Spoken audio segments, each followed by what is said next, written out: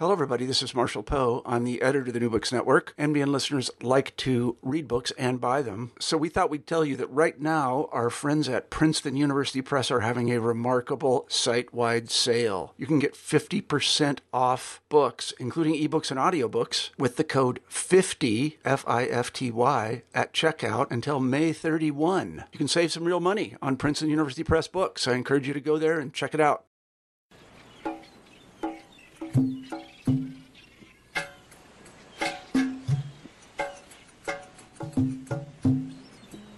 Welcome to New Books in the Indian Ocean World, a podcast series on the New Books Network. This podcast is for people who want to sail the waters of the expansive Indian Ocean and learn about its past and present. Thank you for joining me today. I'm your host, Robin Morse from the University of Virginia. And I'm the co-host, Ahmed Al-Mazmi from Princeton University. Today, I'm here to talk to Professor Hideaki Suzuki, the author of Slave Trade Profiteers in the Western Indian Ocean, Suppression and Resistance in the 19th Century, published by Palgrave Macmillan in 2017. Dr. Suzuki is an associate professor at the National Museum of Ethnology in Osaka, Japan. By discussing this book, we will explore how slave traders interacted with and resisted the British suppression campaign in the 19th century Western Indian Ocean. By focusing on the transporters, buyers, sellers, and users of slaves in the region, this book traces the many links between slave trafficking and other types of trade. Drawing upon first-person slave accounts, travelogues, and archival sources, it documents the impact of abolition on Zanzibar politics, Indian merchants, East African coastal urban societies, and the entirety of maritime trade in the region. Ultimately, this groundbreaking work uncovers how Western Indian Ocean societies experienced the slave trade suppression campaign as a political intervention, with important implications for Indian Ocean history and the history of the slave trade. Welcome, Hideaki, to the New Books in the Indian Ocean World, and thanks so much for taking the time to talk about your book. Well, thank you so much for inviting me to this wonderful opportunity. I'm looking forward to talk with you today. Thanks. So we're going to start off. Can you start us off by saying a couple words about yourself, that is, where you grew up, where you went to school, and how you became interested in your field of study, and perhaps any influential mentors you had? Oh, yeah, sure. I was born in Tokyo, then I grew up in several places. When I was 8 years old, our family moved to Moscow. My father was sent to Moscow and we followed him. He was sent by a company. Then in 1988, we once went back to Japan and stayed for a few months, then moved again to Seoul, South Korea. The same reason my father's company sent him. I don't know the reason why my father's company sent him so frequently. Maybe because he was a good worker or maybe not. Anyway, I stayed altogether 5.5 years outside Japan. And this experience eventually pushed me to go to the field, the history of the Indian Ocean world. Let me tell you what I mean. In these 5.5 years, I went to Japanese school and in Moscow because at the time it was still Soviet Union. Although perestroika was going on, we lived in an apartment where only foreigners lived, of course including many Japanese families. And in Seoul as well, we lived in the area where many Japanese families lived. And this circumstance, I didn't necessarily touch local people, local culture, and local society. I didn't know almost anything about Russia or South Korea. Of course, I touched these sometimes, partly because I was some sort of adventurous kid. I still remember when I rode subway by myself in Moscow alone, and a kind gentleman sitting next to me asked me where I go. I answered in Russian, like blah blah station I want to go. I cannot speak Russian now. I forgot almost anything except some small greeting words and some songs. But that time I was so nice Russian speaker, so I could communicate in Russian. Then anyway, he got off before I get off. Then that gentleman asked an old woman sitting next to me, the other side. He asked her to teach me when the tube reached the station, which I should get off. this is one of many good memories in these days. But I realized when I was a high school student, after coming back to Japan, although I have these nice memories, I didn't know anything about these people, culture, society. And at the time, 1980s and 80s and 90s, still there were few foreigners in Japan. There were, of course, but quite few. So I did have a great opportunity to get into other world, which were not common for many of my friends in Japan, but I didn't take that chance. This kind of feeling, it's not a regret, it's not miss. I don't know proper English word. Maybe in Japanese I don't know the proper word to express this feeling, but this kind of feeling remains in my mind. Then when I entered the university, I chose history department because I loved so much my grandparents, and then I loved to listen their old stories. So history was very close to me even at the time. And for me at the time, history seems to be the subject in which I can access what I couldn't get in my childhood. Understanding of people, culture, society, which physically so far from where I am. And my undergraduate was Gakushuin University. Professors in the history department are very nice. And my first mentor there was Professor Norihiko Fukui. He's a specialist of modern French history, and then also he introduced Michel Foucault and the Annales School to Japanese readers. And then in the freshman seminar, we read his book in turn. That book features recent trend of historical studies, such like a gender or something like that. And by accident, my chapter was Maritime Network. And I can tell you, actually, I wanted to be in charge another chapter. But immediately after my starting preparation, I noticed this topic is fascinating because this is a history of encounter of different people, different culture, different society.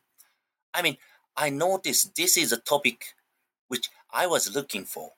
And then also this is a history of adventure, which remind me of my wanderlust in a childhood in Moscow or Seoul, like traveling alone to my friend's house, or I don't know if you know Dragon Quest, a role-playing video game which I played when I was a kid.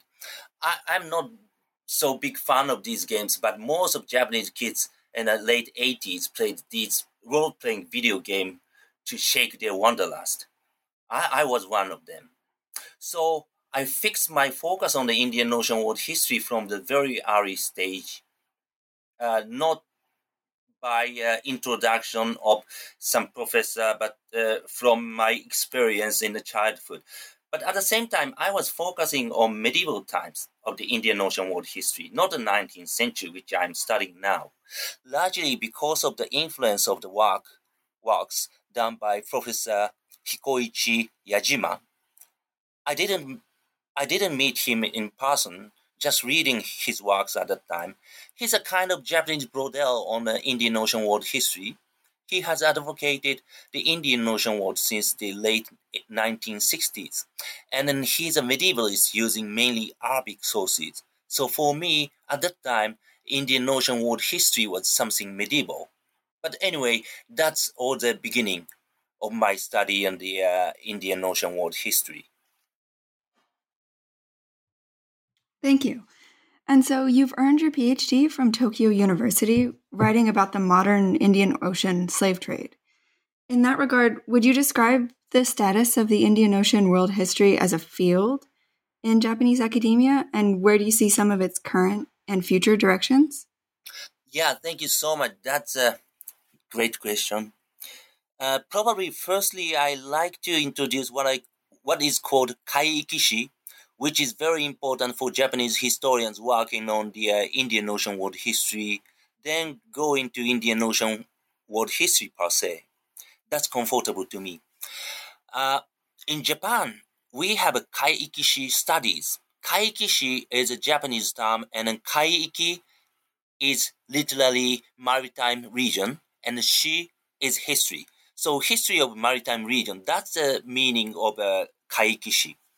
So we have an Indian Ocean Kaiikishi, East Asian Kaiikishi, Asian Kaiikishi, also Atlantic Kaikishi, for example. But largely, Kaikishi studies have been developed in the field of East Asian waters and the Indian Ocean. And then Kaikishi is not the same as maritime history in Anglophone academia. Kaikishi has been established fundamentally to challenge conventional narratives of history, such as land-centered history, also nation-based history, and it keeps this original aim till now. So some Japanese Kaikishi scholars translate their work into English using maritime history or blah, blah, blah, but I don't think it's a good translation. Anyway, I mean, this sort of split of Kaikishi met global history, the concern of the global history in the mid-2000s in Japan. In Japan, researchers work individually, but they often make joint projects with other researchers, which are usually or often supported by funding from Japan Society for Promoting Science. And there were several Kaikishi-related projects since then, but the largest impact was brought by what is called the Nimpo Project. The Nimpo is the name of port town in China, and that project tried to locate the formation of Japanese traditional culture into East Asian maritime sphere. This was a actually very big project involving not only historian per se, specialists on the literature, religion, etc. But one of the teams in that project, they tried to write about the progress of East Asian Kaikishi, and many early career researchers like PhD students joined it. I also joined partly, and this project opened the entrance of Kaikishi studies widely to the younger scholars. And then these younger scholars are kind of like a core of Kaikishi studies today. And then currently, Kaikishi seems to have established a certain position in Japanese academia. And then Kaiki framework itself seems to attract not only historians now, but also scholars in the neighboring fields such as area studies. I've heard that several new area studies projects will be set up centering the oceanic space, including the Indian Ocean, in the next couple of years. So if it's very set up, the Indian Ocean world studies in Japan goes to next stage. I mean, not only historian, but involving other neighboring field scholars. And then as for the Indian Ocean world history, if we follow Michael Pearson's way, I mean to set the eastern end of the Indian Ocean world at Malacca Strait, we have some dozens of scholars currently working on. And before 2000, most of the people worked on the medieval times and then early modern, partly because of the influence of Professor Yajima's work as I introduced. But last 20 years, a number of people began to work on the late 18th to the 19th century and even 20th century, and I'm one of them. And then recently, we start to have some kind of like a joint project. Actually, one of them I joined, which was led by Professor Kaoru Sugihara. Probably some of you might know. He's quite famous for his intra-Asian trading network, and he tried to analyze Indian Ocean world from an economic history perspective. So as such like that, I mean now the joint project of the Indian Ocean world started, and probably it's gonna be increased in the near future. Future direction. Let me talk about not only Indian Ocean but Kaikishi as a whole. Probably we can find commonality with the Indian Ocean world history. The big advantage of Kaikishi is to highlight connectedness which easily cross borders set by conventional perspective of history, such as border between land and sea, border of nations, etc. So more and more we talk about Kaikishi, we can more and more relativize existing borders. But simultaneously, in this process, we are creating border around Kaiki itself. This is what I call the dilemma of Kaikishi studies. So more and more we talk about Indian Ocean world, for example, then existing border of Indian history, Persian Gulf history, Swahili history would reduce its significance and then merge together. But at the same time, I'm wondering whether we create border of Indian Ocean world per se. So how could we get over this dilemma would be a crucial question to any people working on Kaikishi, including Indian Ocean world history. So current trend in Japan, connecting Kaikishi with global history might be a solution. But fundamentally, how we can build the concept of Kaiki or world of Indian Ocean world, including dynamics of both opening or aperta and closing or unity. And this challenge is not only the issue for Kaikishi and an Indian Ocean world historians, but more general issue to any historians, I think. That's fascinating. So now we're going to turn to the book and its chapters. The book consists of 8 chapters and an introduction and conclusion. So can you tell us a little bit about how the book idea developed? What was the research process like? And your writing experience? And because this is a podcast concerned with the Indian Ocean world, can you discuss your second investigative question a little more in depth here and why you felt it was important to frame your book this way? Oh yeah, thank you so much. Yeah, okay, so as I told you, at the beginning, I focus on the medieval times. And then until my master's thesis, actually, I worked on the medieval Western Indian Ocean, focusing on East African coast. So my BA thesis was about oceanic migration history to the East African coast, combining typology of mosques in the ruins and then typology of oral traditions like a Shirazi tradition. Then my master's thesis in turn used medieval Arab geographical works such as Idrisi or Abul Fida, not exactly geographer but Al-Masudi, etc., to trace the transition of image of East African coast or Bilad Zanj in this literature. So I'm not the 19th century guy from the beginning, rather latecomer. And then when I started my PhD project, I left medieval stuff behind.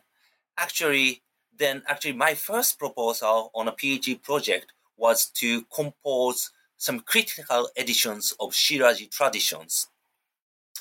Because several PhD students in the University of Tokyo at the time work on this sort of project and then look solid.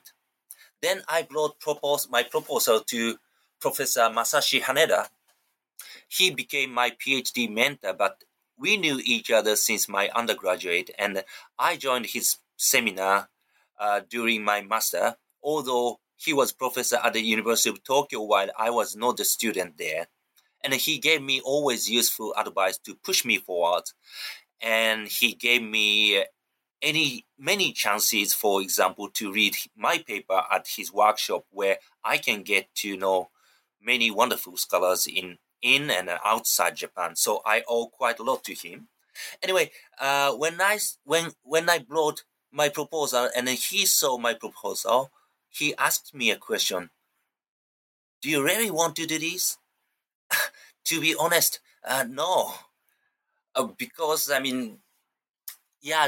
actually, to compose critical edition of Shirazi tradition, that's quite important work, but this is not work for me, but probably work for more solid person.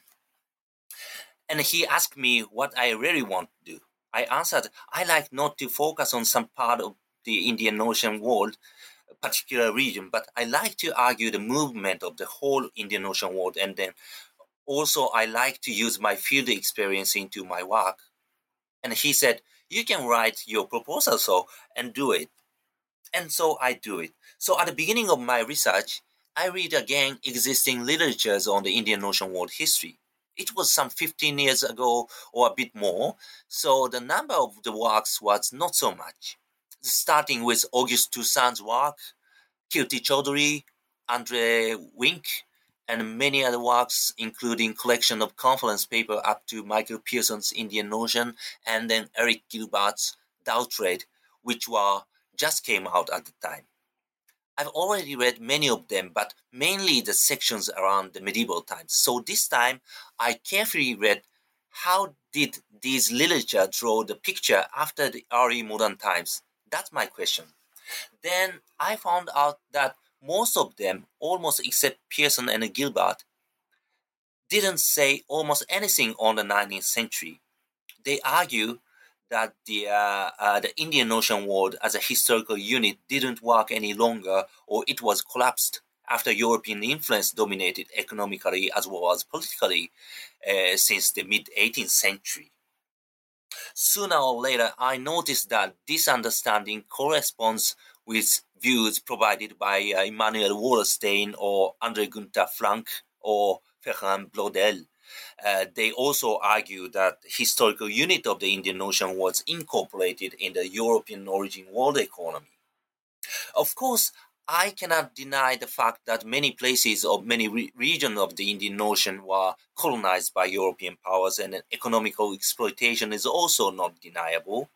But the question came up to my mind at the time was, although colonization and economic exploitation have taken place, does it mean the collapse of the historical unity of the Indian Ocean world?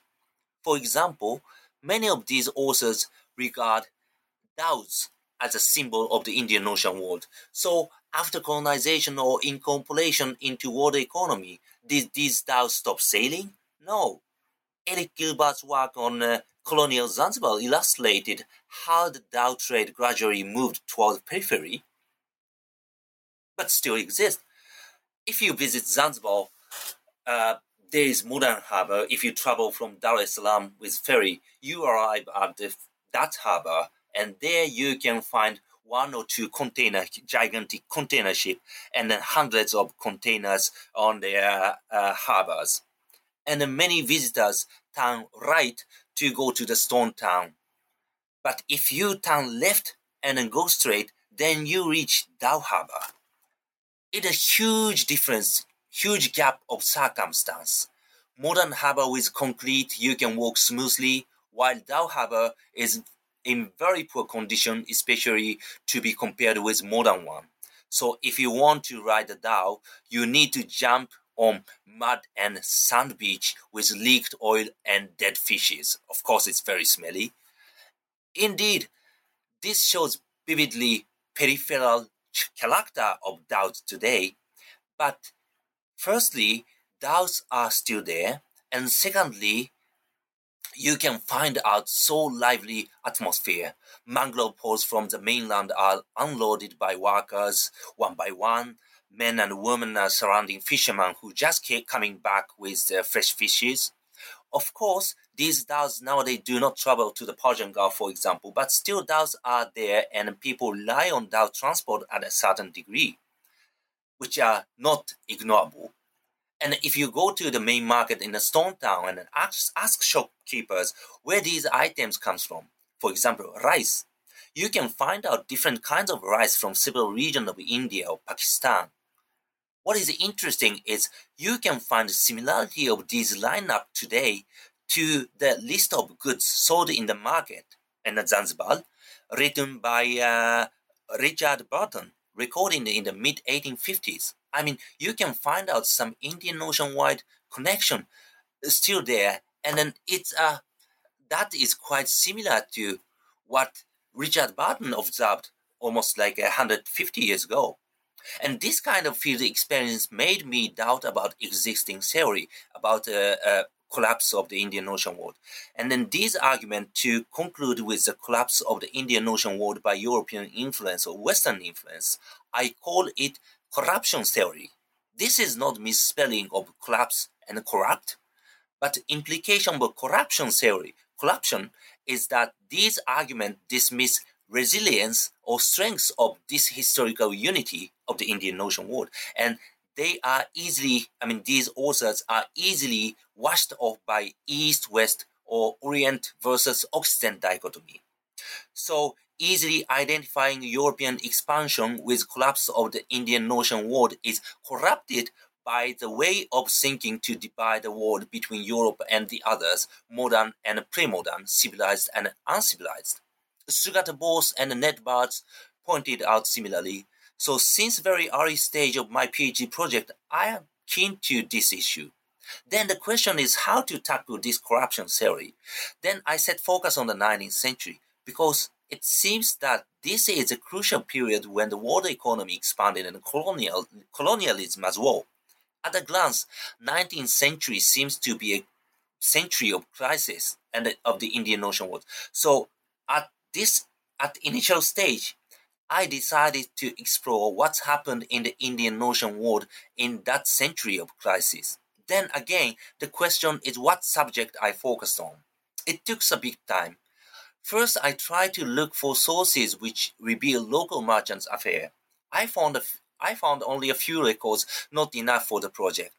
At that time, Professor Yuzo Shitomi, he's one of the few specialists on early South Arabian history and made brilliant translation and detailed notes on Maurice Esdras. And he's another mentor of mine during my PhD.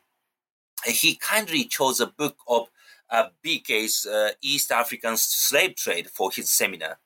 And he sometimes told me that slave trade would be an interesting topic, so you have to do. But I didn't incline so much immediately. I thought slave trade is something special business at the Atlantic.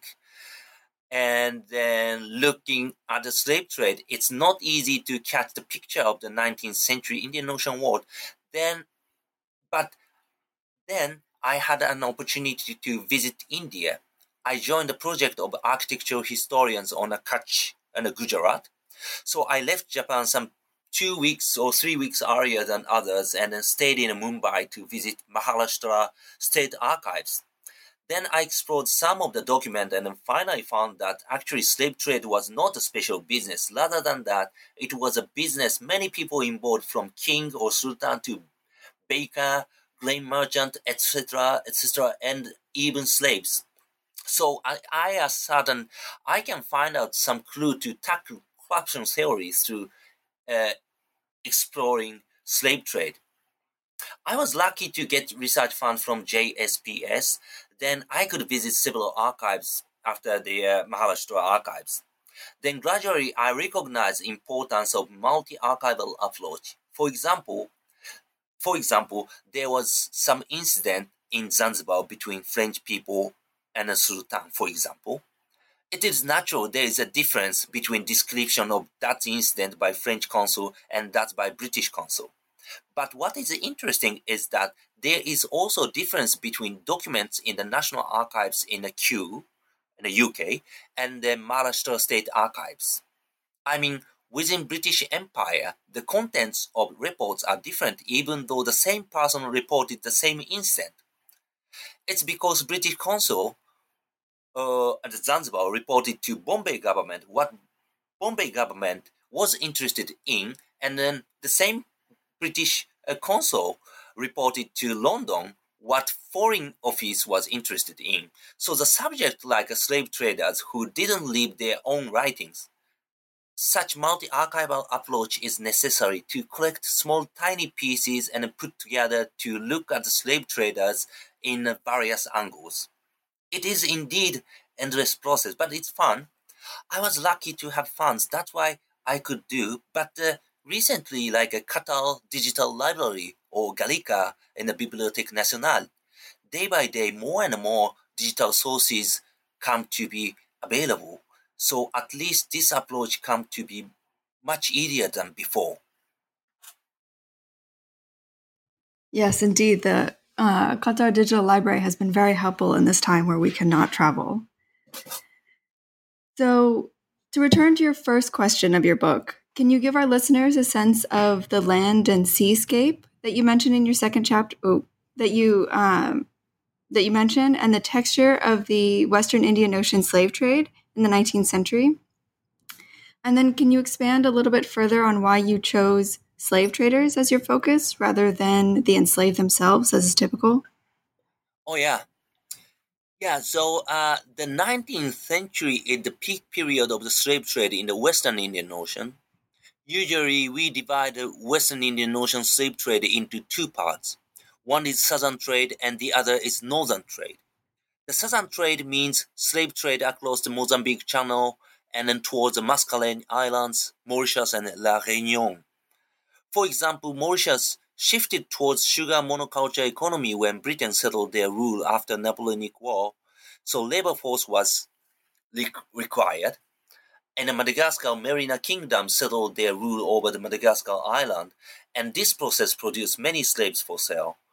And as you might know, Mozambique is the third largest export region towards the New World in the 19th century. So this southern trade connected also with the Atlantic slave trading network. Because of British suppression campaign of the West Africa, traders found they were relatively easy to sail from Mozambique to places like Brazil. That's the reason behind of the increase of the Mozambique in the Atlantic trade. And in this process, slave ground for Mozambique export eroded toward the further interior after depopulation of just hinterlands. So in the Mozambique island, there were more Yao slaves than Makua slaves. The region where Yao came from is further interior than where the Makua lived. But my book mainly concerned with the other trade, northern trade. In the northern trade, the 19th century was a century of African export. Previously, we have variety of origins of slaves circulated in the Western Indian Ocean, in the northern part. Some from Georgia, others from India. Of course, there were many slaves from Africa. But in the 19th century, like a Turkmenchai Treaty concluded between Russian Empire and Qajar, Iran, slave import from Central Asia became difficult. Since then, those who were in Qajar, Iran demanded more African slaves than before. And the other side of the Persian Gulf, Arabian side, the 19th century, especially after the General Peace Treaty and a maritime truce, the demand of slaves increased. In the second half of the 19th century, dates and pearls became global commodities, which required more labor force than before, which were fulfilled with slaves. But the largest demand of the slaves in the 19th century northern trade was in the East African coast. East African coast had been functioned a major entrepot for the slave trade already, but triggered by introduction of clove plantation along the coast required a slave labor force. In the mid-19th century, nearly half of slaves arrived at Zanzibar remained there. By the way, in the Western Indian Ocean, in general, we didn't have slave ships as we imagine. I mean, ships with full of slaves and then only slaves. The exception is a coastal trade between mainland of Africa and Zanzibar, but it's a short distance, at most 2 or 3 days voyage. But long distance, such as from Zanzibar to Muscat, usually a few slaves on board. And I mean, you can find out the graph in my book, and this is the reason. This is one of the reasons why I chose the slave traders as a subject. The question is what they carried apart from slaves. I came across not plentiful, but several shipping lists confiscated by naval patrol from ships with slaves, as I put in my book also. These items, apart from slaves on board, are grains, mangrove poles. These items. It is these items that have created Indian Ocean world. My understanding of the Indian Ocean world is that fundamental element to create Indian Ocean world is flow of goods from the place where some goods are abundant to the place where such goods were not abundant. Mangrove pole, for example, you can find out the roof of most of old architecture in the Persian Gulf. They are from East African coast historically. We have mangrove swamp in the Persian Gulf, but most of them are Avicenna marina. That is a type of mangrove. that mangrove, Avicenna marina, is very strong against high salinity concentration of seawater there. Therefore, almost only Avicenna marina you can find in the Persian Gulf. But they are very thin, and my informants told me in the Persian Gulf they couldn't use local mangrove because they are weak. These mangrove poles are weak. So, for example, like Ibn Hawkal, the medieval Arab geographer, mentioned East African woods were used in buildings in a Siraf. Siraf was the once major port in the Indian Ocean world, located on the Iranian side, which was destroyed by the earthquake in the 10th century. But that's wood used in the Siraf from East African coast. That should have been a mangrove. So going back to the main story, slave trade didn't exist alone, but along with other trade, which historically have created Indian Ocean world. This is the reason why I chose slave traders in order to grasp dynamic change of the Indian Ocean, Western Indian Ocean in the 19th century. Thank you for elaborating on that further. So, from all accounts, the 19th century was a period of change and transformation for these Indian Ocean slave traders. In your book, you focus on the decades between 1822, as the start of British attempts of suppression in the Indian Ocean, and 1873, when the Sultan of Zanzibar signed a treaty to end the slave trade formally, changing the power relations in East Africa, even as the slave trade lasted in the 20th century. However, in your analysis of these changing dynamics with the British, you examined practical and legal attempts to end the slave trade, as well as structural change post-1860. What were these changes? Yeah. Well, so periodization between 1822 and 73 is a classical one, but it's still important periodization from legal perspective of suppression. In these decades, legal foundation to illegalize slave trade had been established, but crucial period was by the end of the 50s. Without this foundation, the British couldn't intervene slave trade. And yes, indeed, slave trade continued up to the 20th century. And my last chapter deal with this issue while focusing on Acte de la Francisation, which I like to talk later. But anyway, in my book, actually, I didn't so much put emphasis on the importance of the period between 1822 and 1873. Yes, it's important, but as I told you, mainly in a legal sense. Instead of it, in order to capture structural change of the Western Indian Ocean associated with the slave trade and its suppression, I believe the turning of the 1860s is an important period. Firstly, because of participation of the Royal Navy in 1860, which was the subject of the chapter 4 of my book, and then secondly, separation of Busaidi into Oman and East Africa also took place in the late 50s. And the East African Busaidi changed their attitude towards slave trade. They came to more British side, and this change and shifting towards plantation economy in Zanzibar made Zanzibar a new slave ground, and this brought quite unstable condition to Zanzibar, which also happened around the turn of the 60s. And then also British consul forced the Indian residents along the East African coast to emancipate their holding slaves. That also took in the 60s, and their nationality issue developed in this decade. So all these changes were concentrated around the turn of the 1860s. So in the chapter 3, I deal with the progress of how legal foundation was established. That's the first aim, and then secondly, I like to examine the strategies how traders, especially transporters, faced to this establishment. Basically, transporters used anything in order to continue their trade. Transporters used their sailing skill, geographical knowledge, etc. Actually, their dhow was so fast, they could sail in good condition with 11 knots.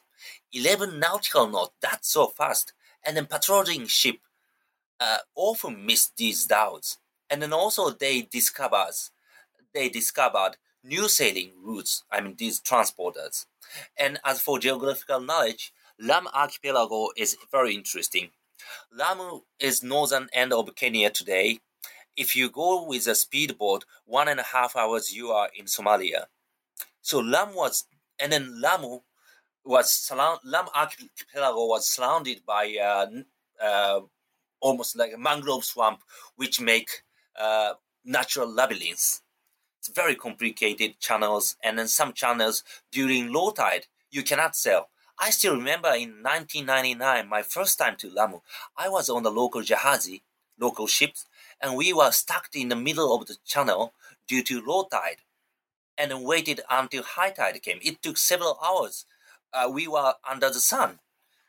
So local sailors know this kind of things, and they can pass smoothly in channels. But the British Navy, Royal Navy, couldn't. Oh, for some reason, my captain in the 1999 didn't as well. But only these skills and the knowledge. But not only these skills and the knowledge, but also they were watching very carefully the progress of anti-slave trade treaties. So when many Arabian sheikhs in the Persian Gulf prohibited slave trade to their subject in the late 40s, they used Gajari ships because at the time Gajari didn't conclude anti-slave treaty with Britain. So Gajari ships could transport slaves without any interference by British patrol. So transporters could use even treaty network, which gradually choke in their necks. But they don't care. They could use, then they use in order to continue their trade or their transport. And with this resistance, Indian Navy couldn't succeed their campaign against slave trade. Yes. In your fourth and fifth and sixth chapters, you elaborate and unpack on what you've started in the previous ones by reconsidering the Royal Navy's anti-slave trade campaign from the slave trader perspective to chains of reselling, reconsidering slave dealings based on slave-owned voices, and in the sixth chapter, the transformation of the East African coastal urban society in the slave distribution system. So for these chapters, I would like to ask about the available sources for accessing the voices of the enslaved individuals. And what are some of the challenges that you've encountered in writing these chapters? And in chapter 4, so after a number of years without success, the British Royal Navy begins to participate in slave trade suppression in the Western Indian Ocean and commit to ending slavery, as we learn about in this chapter. What changed regarding British involvement and experiences of the slave profiteers? And perhaps you could remark on why East Africa was their focus in comparison with the Atlantic world. Well, yeah, thank you so much. As for so may I start with chapter 5 or may I start with chapter 4? Yes, as you like. Okay. So so I will start with the chapter 4. Or you are asking what kind of change could happen regarding British involvement and then experience by the slave transporters. Mm-hmm. And then also why East Africa was their focus. Their Royal Navy's focus. Exactly. Yeah, so before involving of the British Royal Navy, the Indian Navy took in charge of suppression. Actually, Royal Navy was there, but they were so busy for other missions.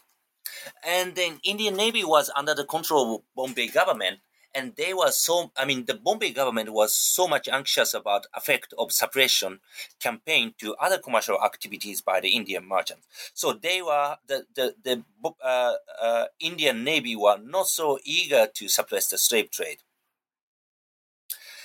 I have to add this aspect to the background of insufficient campaign by Indian Navy, which I mentioned in the previous answer for their honor. And another reason of unsuccessful operation of the Indian Navy was their bounty system. You can get bounty, but you need to prove with captured dhow. So can you imagine to bring the captured ship to Bombay in order to examination whenever you captured? while many other ships with slaves were coming. Otherwise, you continue cruising with captured dhow to seek for another. But this is the Indian Navy required. Then the examination sometimes took 2 years, and during that period, the captain who captured the ship needed to feed crews of captured ships. If I were captain of the Indian Navy, I let these ships go. And then actually, some of the Indian Navy captain did. But the Royal Navy was different. They had their successful experience in the Atlantic, and the bounty system was different from the Indian navies. They can get bounty not by the number of slaves on board the captured ships, but the size of ships. And they were allowed to destroy the captured ships if they regarded that ships was not feasible to be carried to the port where the examination was taking place. And then often they destroyed ships harboring without crews. For the Royal Navy, these were, these operations were coming from their successful experience of the Atlantic. And then actually, the reason why they destroy these ships, is because, these ships has a large cooking pan or large water tanks. That's why they recognize this is the slave ships, and they destroyed. And this might be true for the Atlantic, but in the Western Indian Ocean, people moved here to there so frequently. Merchant travel from India to East Africa to the Persian Gulf. The Royal Navy ignored such mobility of people in the Western Indian Ocean, which was normal there in history, and applied their experience in the Atlantic to the Western Indian Ocean. So for the Royal Navy, any local ships can be slave ships, and they focus on the East African coast as if waterfront operation. Anyway, of course, local transporters got angry with the Royal Navy's way, and actually not a few cases, nakhoda or ship owners claimed to naval court that their ships was destroyed without any fact that they carried slaves, and then finally the court, in some cases, admitted that their claim was true, and then compensation money was paid. This didn't make local transporters and merchants got angry, but also this didn't only made local transporter and merchant got angry, but also European and American merchant got angry about this Royal Navy's operation.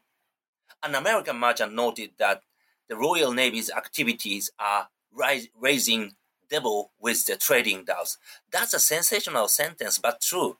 But the devil is not the Royal Navy itself. Rather than that, the devil came up when the Royal Navy applied their successful method and then cognition of slave trade, which were emerged in their Atlantic experience, and then applied to the Western Indian Ocean. Here I found the cognition which spreading globally that slave trade was regarded as something universal, and this is a factor to create abolition of slavery and a slave trade as a global experience.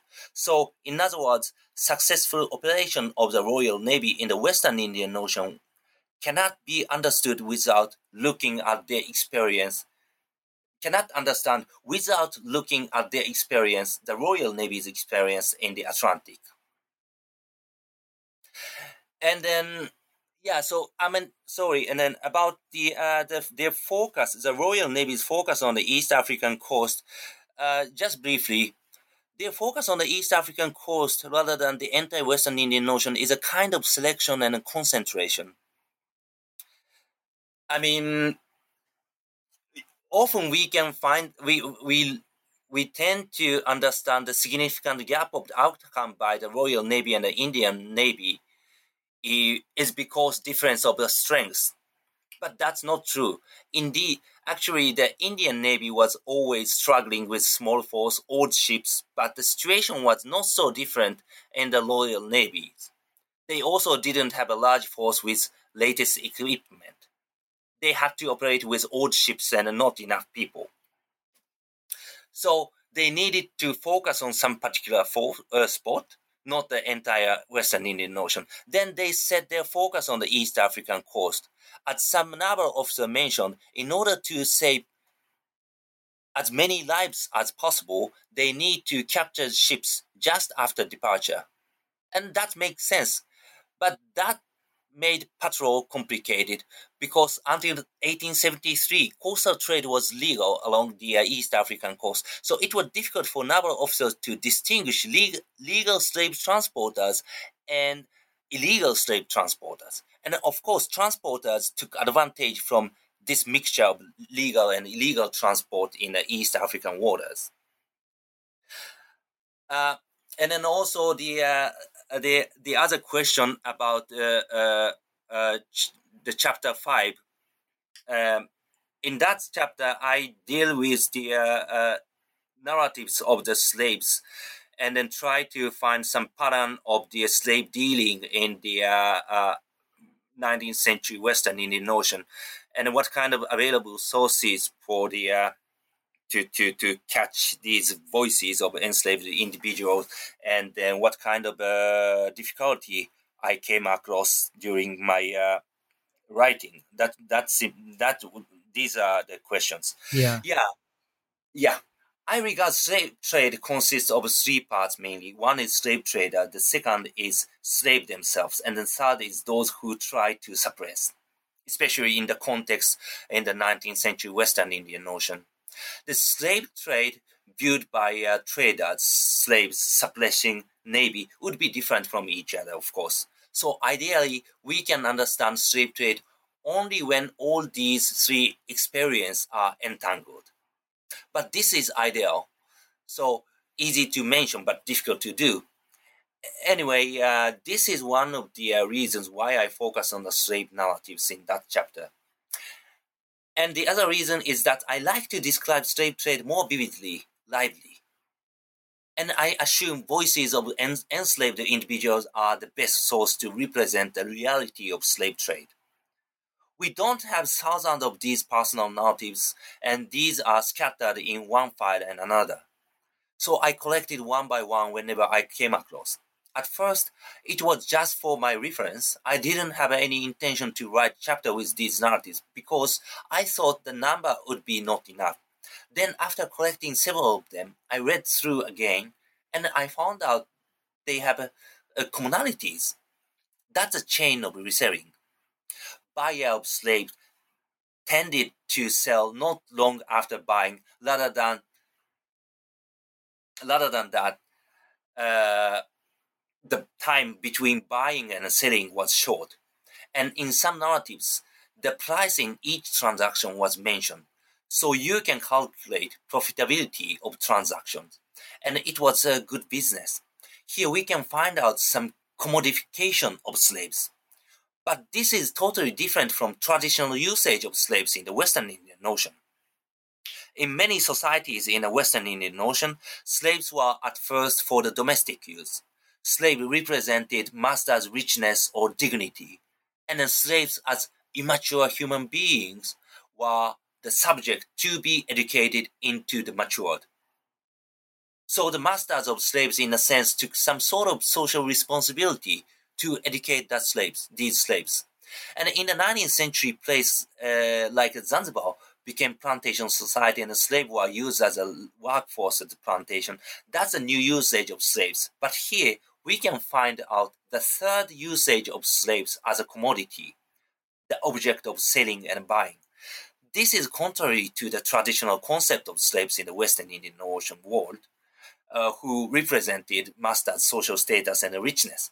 And remember social responsibility to educate slaves. So in some sources, not slave narratives, but they mention that to sell out slaves is a shameful behavior because it proves that seller could not maintain slave's life and then could not provide enough education. But at the same time, commodification might make sense for these buyers in the situation in the 19th century Western Indian Ocean. The net to illegalize slave dealings became tighter and tighter, so people needed to take risks to be confiscated the slaves whom they newly bought. So they want to leave slaves as soon as possible, but they need to get profit. If you could sell out that slaves, you can get profit and then reduce the risk of confiscation. This emergence of new usage of slaves can be understood in the perspective which include the harsh contest between slave trade and its suppression. So when we deal with personal narratives, the question always arises is the reliability of the contents. But in this case, these narratives kept in the British consular staffs are highly reliable, especially on the part of transactions, because that's British officers wanted to know. They couldn't touch slave dealing within the territory of sheikhs or sultan, but many sheikhs and sultans agreed importation of slaves was illegal. So British officers traced the chain of transaction, and if they could reach importation from outside the territory, they could claim the rationale of their involvement. Because of this, these slave narratives kept by British consular staffs were keen to note any information relating to the transaction which is liable. That's why I used. Thank you. So, as you previously mentioned, the British were increasingly involved in the slave trade suppression as the 19th century progressed.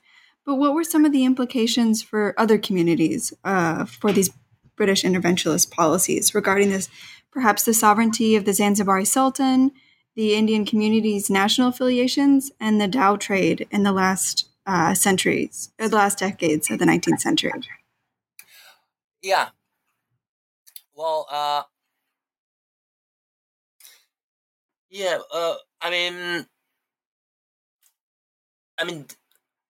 So like a chapter 7 or 8 or 9, in these chapters, I extended my scope to other people who profit from a slave trade. Overall, these chapters shows how slave trade and its suppression was tightly entangled with many other issues. Not only many other communities, but also many other issues. Through these processes, what is important is gradually Western Indian Ocean became under the control of British Empire. Zanzibari sultans like Sultan Majd and Sultan Suwaini, they were not like Said, their father. They couldn't exist as a sultans largely. They could exist as a sultans largely because of support by British Empire. Therefore, they were inclined into anti-slave trade policies, as I mentioned. And then it triggered instability of Zanzibar society, though. And as to the Indian community, Rigby, the British consul at Zanzibar, emancipated slaves owned by the Indian residents along the East African coast in 1860.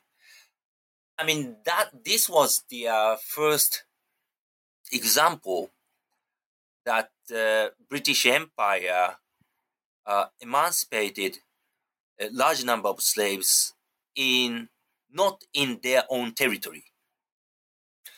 But this was totally kind of overrunning because these Indian residents, many are from Kutchi, and actually they were not actually British subjects, but Rao's subjects.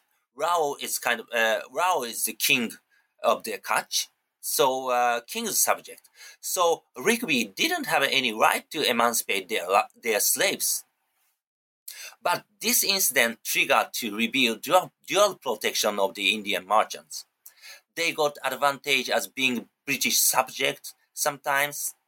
For example, if they had trouble, they rushed into British consul for help, while they took advantage as being Sultan subject in other occasions as they traded in the mainland coast, which British subjects were prohibited.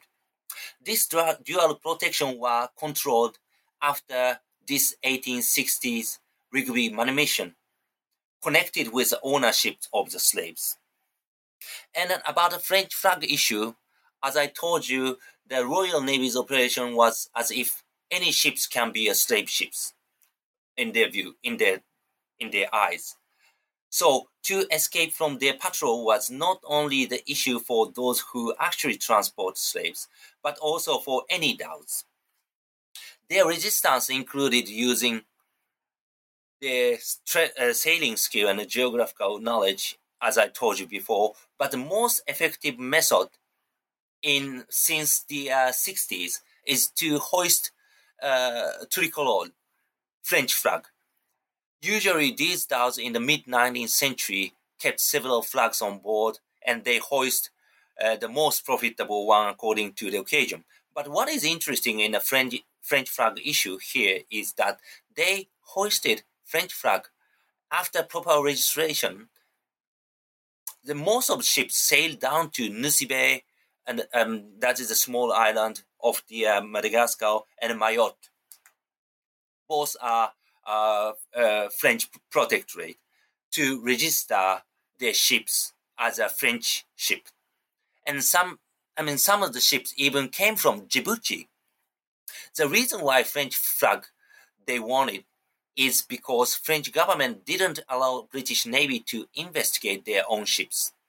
Actually, French government was not the only government who can protect their own ships from a British patrol.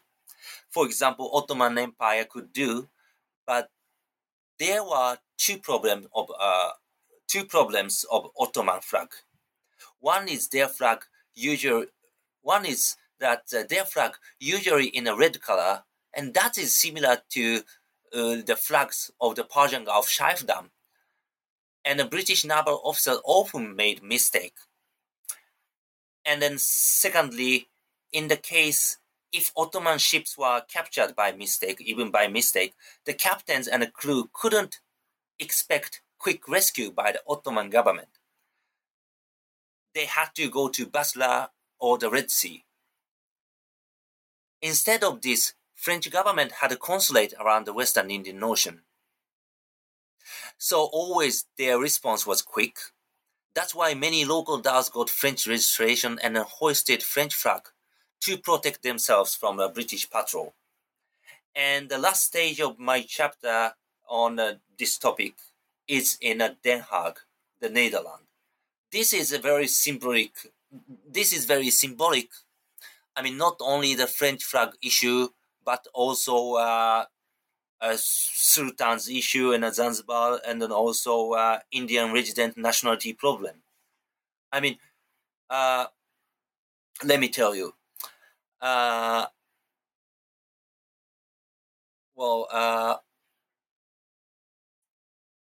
Of course, British Navy regarded French flag as a big obstacle, and then finally, British government got an opportunity in the early 20th century. French consulate in Muscat provide French registration to local Omani dhows, and the British government claimed that this violated national sovereignty of the Omani Sultan.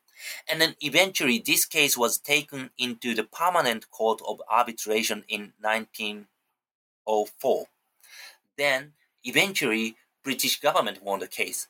But what I like to remark is the scenery of the courtroom.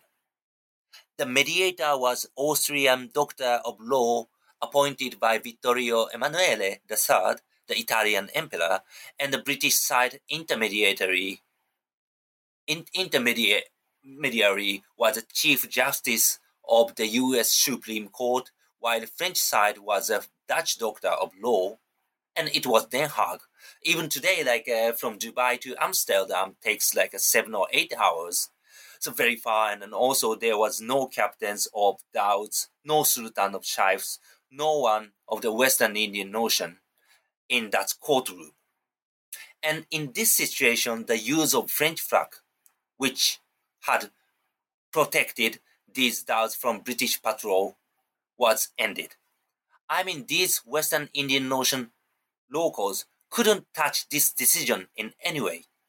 This is symbolic. I mean, slave traders not only transported, but also, these Indian merchants and then even Zanzibar sultans, they took advantage from a slave trade. In my sense, they were all slave trade profiteers.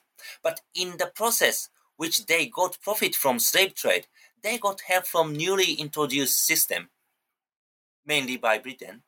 For example, they used loophole of treaties, nationality of ships, matter of subject ship.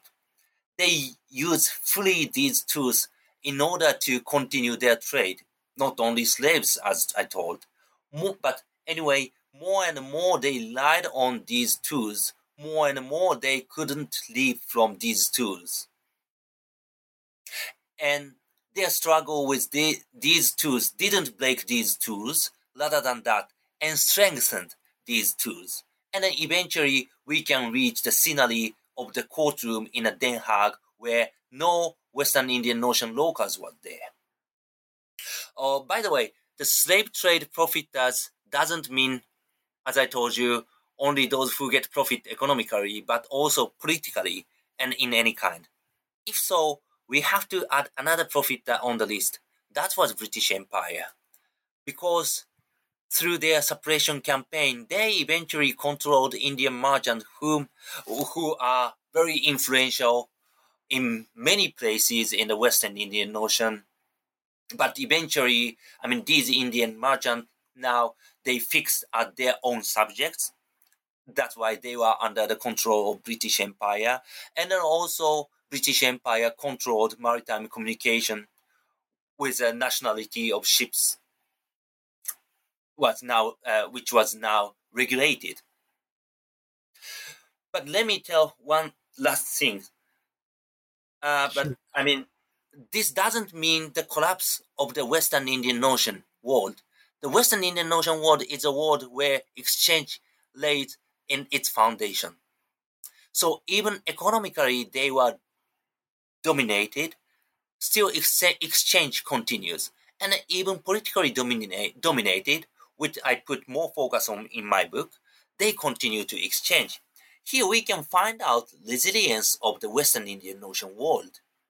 And these control items, such as subject ship or nationality of ships, continue to exist till today, and then still it keeps enormous influence. And these are the products of the struggle between slave trade and then suppression, which my book argues. Since you began to discuss your conclusions, let's think about your conclusions a little more broadly. So, who do you hope will read this book, and what sort of impact would you like it to have? Yeah, so I'm so happy if anyone is interested in the book. Well, but especially I hope those who are interested in broader story of the Indian Ocean world per se, and then also those who are interested in the slave trade, not only the Indian Ocean world, but I hope some people working on the Atlantic slave trade are interested in my book. And more particularly, those who connect the issue of slave trade to other issues and then locate it to much wider context. And then, if my book have an impact, probably, this book connect the slave trade. This book try to connect the issue or the struggle between slave trade and slave trade suppression to much wider context and many other issues such as the nationality of the ships or subject ship. So if I can, if my book contribute to connect slave trade to much wider context of the Indian Ocean world history or global history, that is the great pleasure to me. Well, thank you. Well, Hideaki, we've taken up a lot of your time. To end, can you give our listeners a sense of what you're working on now, or what do you hope to work on in the future? Well, thank you so much to listen until the last, although my English is a little bit difficult for many of you. But yeah, let me tell you my current and future project. when I have nothing to do, I always think about my future project. Some actually many are very preposterous one, but some are nice and sexy. And actually now I'm doing proofreading of my first Japanese book about abolition of slavery and a slave trade in a global history. And then currently I have 3 projects. One is about Bombay Africans. I mean, rescued slaves who were sent to missionary station at Bombay, more precisely Nashik, some 200 kilometers away from Mumbai, and educated there, and many returned to Africa as a part of mission or accompanying with a living stone. I visited Nashik this February, and then I tried to develop this project into a book project to find out how movement of the people or create the consciousness of Africa or Africanness or African through the Bombay Africans. That is one of the project. And the second is, this is something for exhibition, but the global history of made in Japan. I'm working on Japanese kanga. Kanga is East African women's clothes, and from 1920s up to the 70s, Japanese kanga almost occupied the market. This is not the history of Africa-Japan relations, because many hands touch the flow of kanga, like Indian merchants in Kobe, British Dutch merchants in Southeast Africa, British company like Smith and Mackenzie in East Africa. They connected between manufacturers in Japan and consumers in East Africa. I try to include all of these people in a picture and then try to describe history. And then combining it, this case study with other made in Japan products, such like matches or like tiles. I like to show entangled history in the early 20th century through material culture. That is the second one. And the last one is about bonded population in the early 20th century Persian Gulf. I wanted to write some sort of ethnography of these people. The early 20th century Persian Gulf is an exception in a global experience of abolition. Slavery was legal still in many places, and many were employed in a pearl industry. Early 20th century pearling was good business, but gradually World War, the Great Depression, and the invention of cultured pearl, that business declined. So far, I collected information on more than 2,000 bonded individuals, including self-statements. Not only divers, but also many others, not only male, but also female. I want to dive into their world through their own statements and want to understand how they lived in the first half of the 20th century. And then I try to write ethnography of them. That is the third project. Well, it sounds like you're keeping yourself busy. I look forward to reading them. Thank you for listening to today's episode with Dr. Hideaki Suzuki, in which we explored slave trade profiteers in the Western Indian Ocean, suppression and resistance in the 19th century, published by Palgrave Macmillan in 2017. This is your host, Robin Morse. And I'm Ahmed Al-Mazmi. Stay tuned for the next episode of New Books in the Indian Ocean World.